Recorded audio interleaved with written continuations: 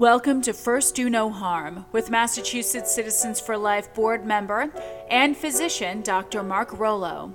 This broadcast will focus on medical ethics from a Catholic perspective and address abortion, physician-assisted suicide, contraception, natural family planning, IVF, healthcare proxy, and other topics. Please be advised that this show may not be appropriate for children under 13. Hello and welcome back to First Do No Harm, a show about medical ethics from a Catholic perspective. I'm Dr. Mark Rollo. Last time I discussed that Massachusetts is in serious jeopardy of becoming the 12th jurisdiction in the United States to legalize assisted suicide. The death lobby uses euphemism to cloak their evil intention. They speak of death with dignity, compassion in choices, medical aid in dying, and end-of-life options. But we already have the ethical end-of-life options of hospice and palliative care that care for people until natural death. Suicide is not dignified for the victim or the society that allows it to happen. It is certainly not dignified for a physician, a healer, to become a killer.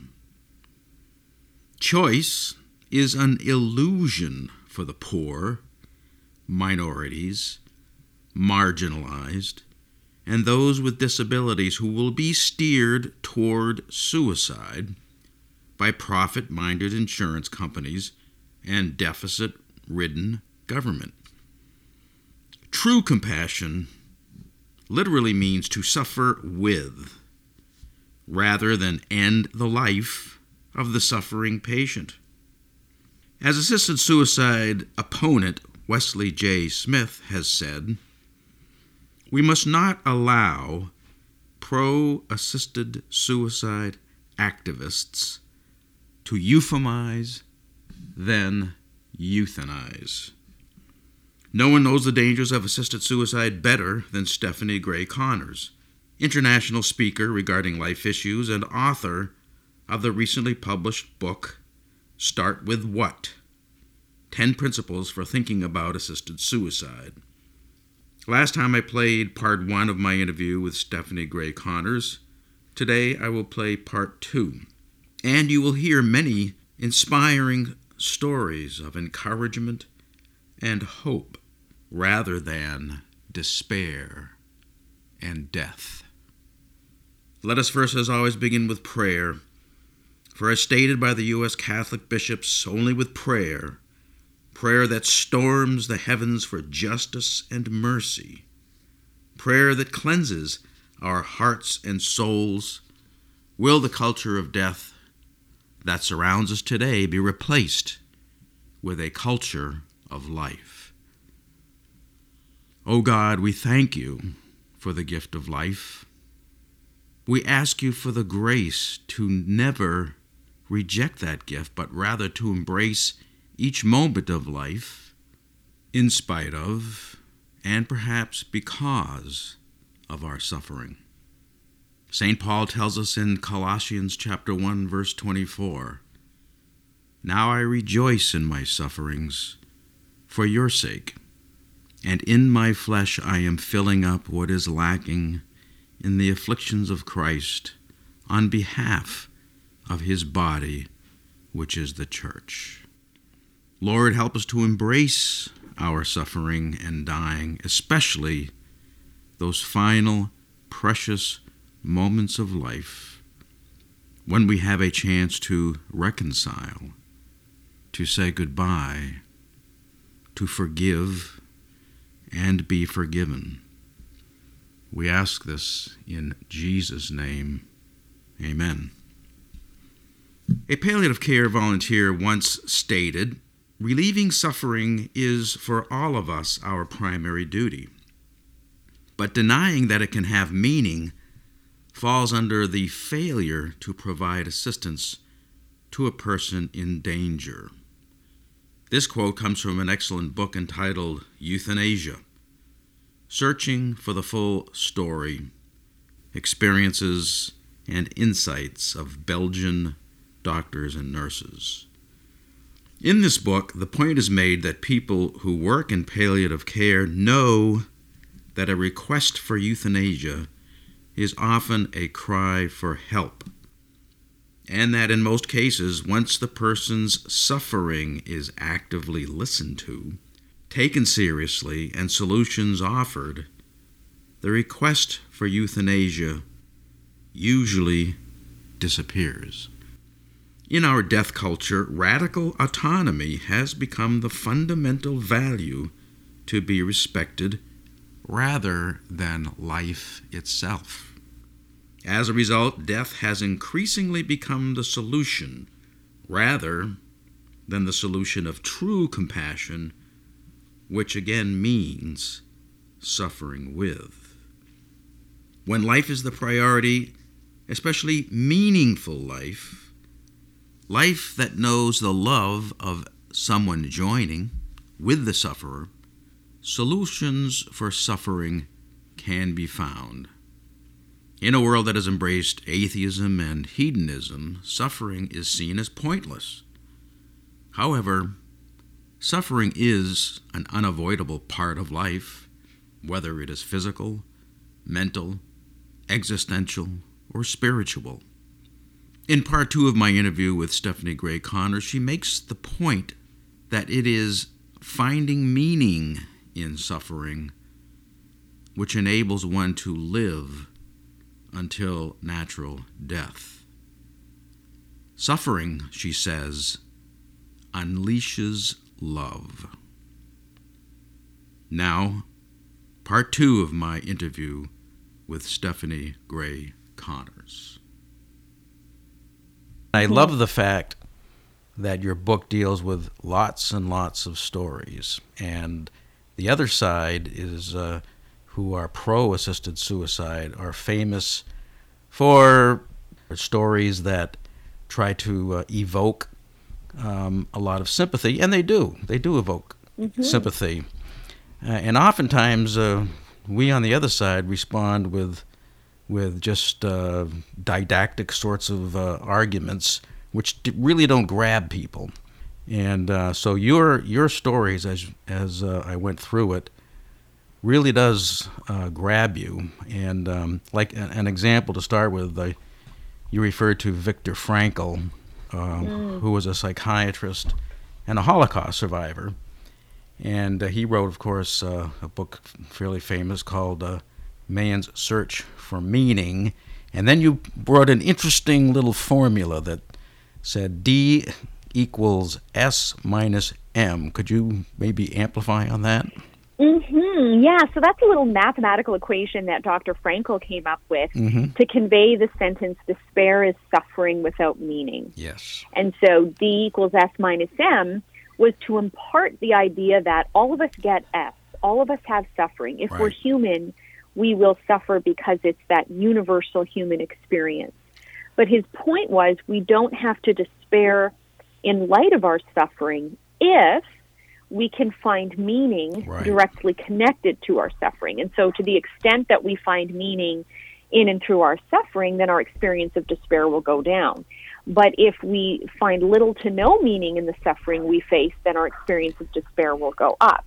And so what he would then say is we need to help people search for meaning in their suffering so they don't despair. And really his phrase, man's search for meaning, is another way of saying start with what. Because when you search for what good can come out of a bad situation, you're really looking for meaning. And Dr. Frankl himself provides a very powerful example of a teenager in Texas who had been in a car accident and became a quadriplegic.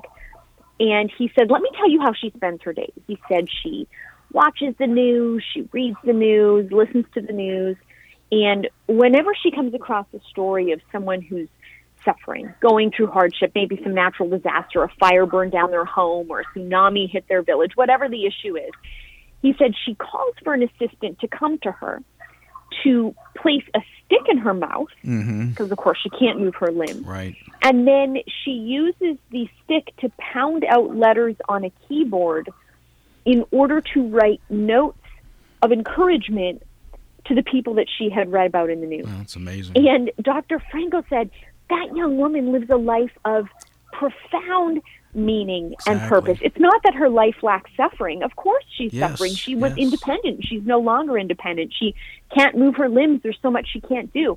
But her ability to empathize, to connect, inspire, and provide compassion has been heightened because of her own experience. And therefore, in acting upon that drive to be compassionate towards others, she's actually tying meaning in directly to her experience of suffering, and that's why she's not despairing. Right, and you speak more about that in a subsequent chapter where you make the statement that suffering unleashes love.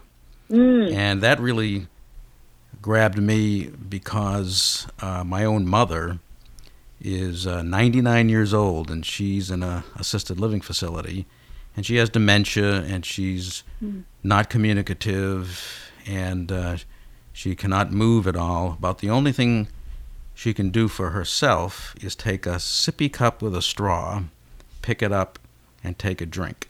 And that's about the only thing. But she appears to be content, happy. And the other thing is she unleashes so much love from her caretakers who are all around her. Another example that came to me was I was taking care of an adult mentally retarded individual who was in his 30s, big guy, and his sister took care of her like a baby. And she was the most amazing, holy woman. And it was the suffering of her brother and her own suffering as a result that helped make her this incredibly holy person. And I know you've got your own examples in your book. Sure, yeah, but it's the both of those are just very beautiful and very powerful. And that idea that suffering unleashes love, it comes from actually St. John Paul the Great, who in a little letter he wrote called Salvifici Doloris on the Christian meaning of human suffering. It was within that document that he said, suffering unleashes love, and in a sense, man owes to suffering the love that comes as a result. And if you think about it, St. Thomas Aquinas defined love as willing the other's good. Yep. And, if we were to ask someone, when do we step outside of ourselves, our self-centered world, and think about the other and help the other? And isn't it often when we identify another who is in need, who is vulnerable or who is weak? Maybe it's a child, maybe it's an elderly person. Whoever it is, it's usually need that causes us to step outside of ourselves and aid another. Well, when someone is disabled, when they're elderly, when they're sick, then that suffering they're experiencing is an incredible opportunity for us to step outside of ourselves. That's right. And lighten the load of what they're experiencing. Right. I'll often, when wanting to impart this point to people, use a simple little thought experiment and say, imagine you see an elderly woman walking down the road with a lot of groceries, and they look really heavy. She's walking slowly, and it looks like she might even trip. And I ask people when I present this thought experiment to them, is your first thought upon observing this woman, oh my goodness, look at that old lady, she's such a burden? Or is your first thought, oh wow, look at those groceries, those look heavy. That looks like a burden. And of course, everyone immediately recognizes it's the second thought that comes to their mind. So then I say, okay, now what do you do in response to that thought? You cross the road, you approach the woman, and you say, hi, that looks really heavy. Can I take some of your bags for you? Would you like to hold on to my elbow? Could I walk you to your home? And when we identify the burden not as the individual, but with what she's been saddled with, namely these groceries, our immediate desire and inclination is to want to alleviate her burden, is to lighten her load. In a sense, that, minor experience of suffering, one could say, in carrying those heavy groceries, is an opportunity for us to unleash our love. Right. So we need to look at age, getting older or disability or sickness like those groceries. Someone has been saddled with that burden, and that's very heavy. But the sick person, the elderly person, the disabled person, they are not the burden. It's their disease and so forth that is the burden. And so when we love people, we should want to lighten the load and look at how we can help them and make their lives better. Right. That's why I get so offended when I see these euphemisms like death with dignity, with the thought that, as you bring out in the book, what is dignity? And is somebody being dependent? Does that make them undignified? Is someone lacking control of their bodily functions? Does that, which can create some embarrassment, does that make a person undignified? And how would you bring that out some more? Yeah. So that's, when we hear those who support assisted suicide talking about a death with dignity, it's inherently implying that if you don't choose assisted suicide and therefore you die naturally with, maybe soiling yourselves or drooling or needing the aid of another, that somehow you've lost dignity. And so the point that I try to get across is dignity is something that we have by virtue of who we are as members of the human family. As people of faith, we would say as individuals who bear the image of God Almighty. Yes. And therefore, no matter what happens to us, as our body decays, as it breaks down, as we become very needy, we don't lose our dignity. And in fact, the response of others is an opportunity to affirm the dignity that is there, even as external parts of us seem to be fading away. And so I think there's a great, actually simple little story I use in my book that I think illustrates that point. I had come across a news article from several years ago, a woman who had owned an apartment in Europe during the Holocaust fled. She basically locked the doors and left, but she continued to pay, it was either a mortgage or a rent, for decades until she finally died and her estate was bequeathed to someone. And when those people entered the apartment that hadn't been entered in decades, it was like stepping into history and walking into a museum. And this had been a very wealthy woman, so there was a lot of antiques in the apartment, there was a lot of art, and there was one piece of art in particular that when, a number of people started going through her things, they thought, oh my goodness, this actually looks like it could be worth a lot of money. And they had it appraised and realized it was some famous piece of art. And I think it sold for like over €1 million or something. Wow. But I bring it up because when her apartment was entered, because it had been untouched literally for decades, it was dirty, right? You have cobwebs, there was dust. And so this piece of art that ultimately sold for great money needed to have the dust wiped off. It needed to have the cobwebs removed. It needed to be, restored. But it wasn't like people looked at it and said that isn't valuable because there's dust on it. Instead, they said that is valuable. Let's remove the dust. Yes. That is worth a lot of money. Let's remove the cobwebs. And so in the same way, when someone is very sick, when tumors are taking over their body, when, they're vomiting or whatever the circumstance may be, our response should be like that of the painting. Oh my goodness, let me clean you up quickly. Let me help you. Let me wash your face because I see the dignity in you, and I'm therefore reacting because of a dignity that is there, as opposed to abandoning with the implication that the dignity was somehow lost. Right. Well, I like the way you put it in the book. You say human dignity is unconditional. That there's dignity there just because you're human.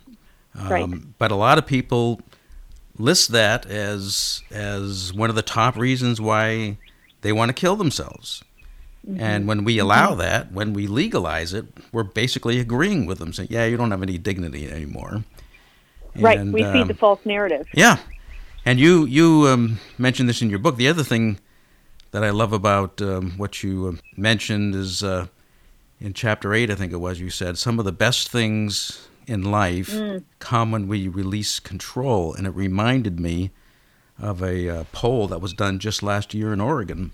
And they asked for reasons why people kill themselves. And the death lobby likes to say, well, You want to have a peaceful death. You don't want to have any pain. Well, actually, pain control is low on the list, and it's loss of autonomy, loss of dignity, being a burden. Those are some of the main things that people list, and a lot of it gets back to control. And you say some of the best things in life happen when we release control. Mm-hmm. And you had a lot of good examples about that. Mm-hmm. You know, that chapter really, in a sense, I got insight from it because of my own struggle with control. I'm a very much kind of type A person who likes to be in control and have all her ducks in a row. Yep. And that's not always bad.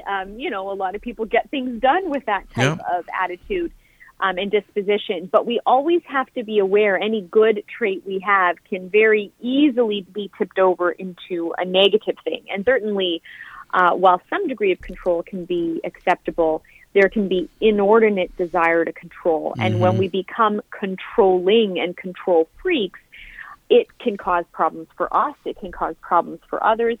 And it's important to realize that, as I point out in that chapter, look, we all accept, whether religious or not, that no human is perfect. We're all fallible.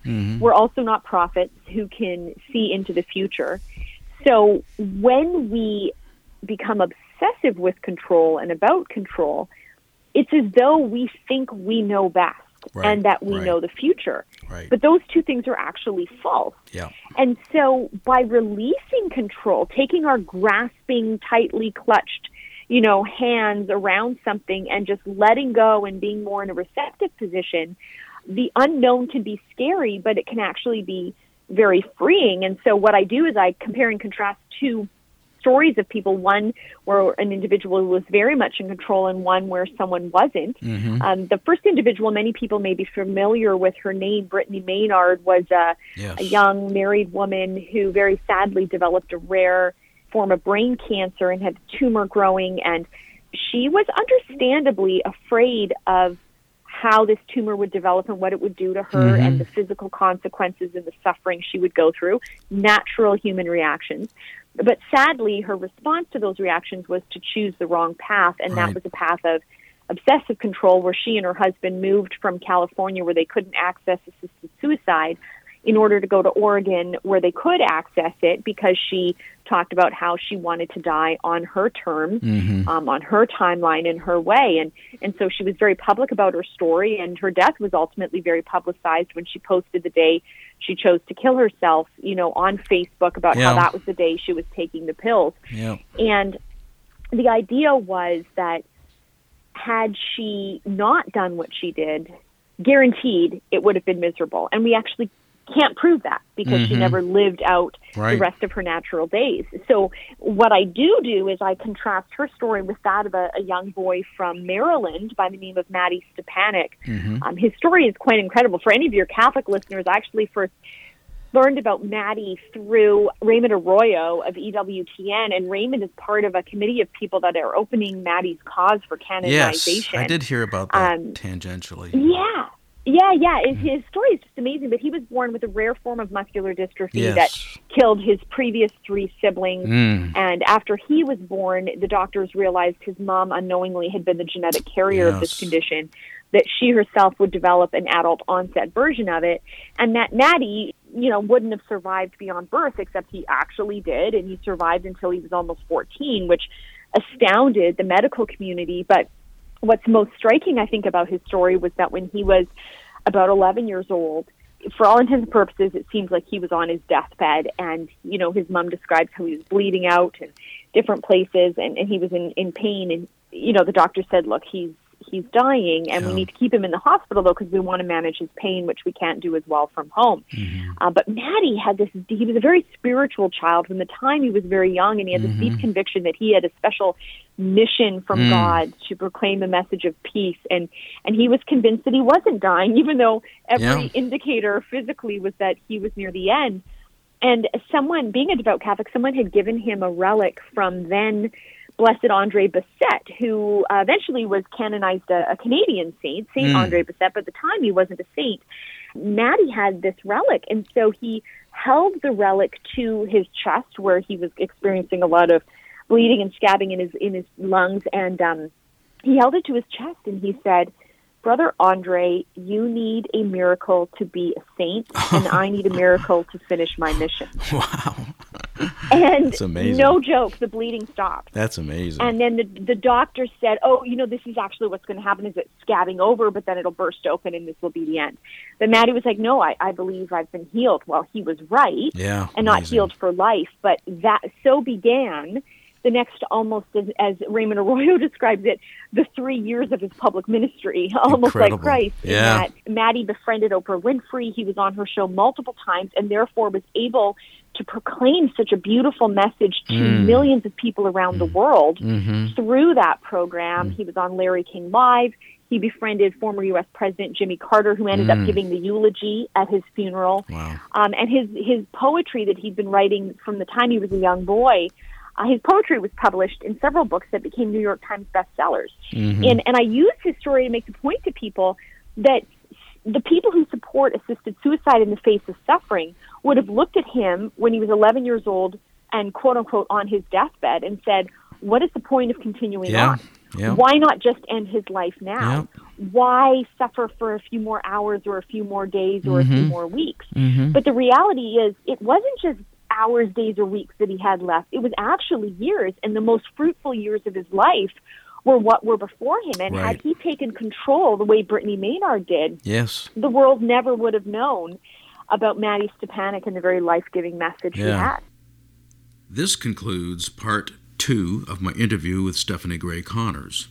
Next time you will hear the third and final part of the interview, in which you will hear more amazing examples of how suffering unleashes love, which in turn unleashes life. I again invite you to go to Stephanie Gray Connors' website, loveunleasheslife.com, where you can order her book, Start With What? 10 Principles for Thinking About Assisted Suicide. I would also like to remind you that the Massachusetts legislature is considering another assisted suicide bill, euphemistically called End-of-Life Options. Please call your state representative and senator today at 617-722-2000. Tell them we already have end-of-life options of hospice and palliative care. Tell them you want your doctor to continue to be a healer and comforter, not a killer. Until next time, remember, we should always treat life with care and respect, and at the very least, we should first do no harm. Thank you for tuning in to First Do No Harm. Dr. Rollo welcomes your questions and comments. You may contact him at markrollo978@gmail.com. That's MARKROLLO978@gmail.com. Thank you, and until next week, remember, first, do no harm.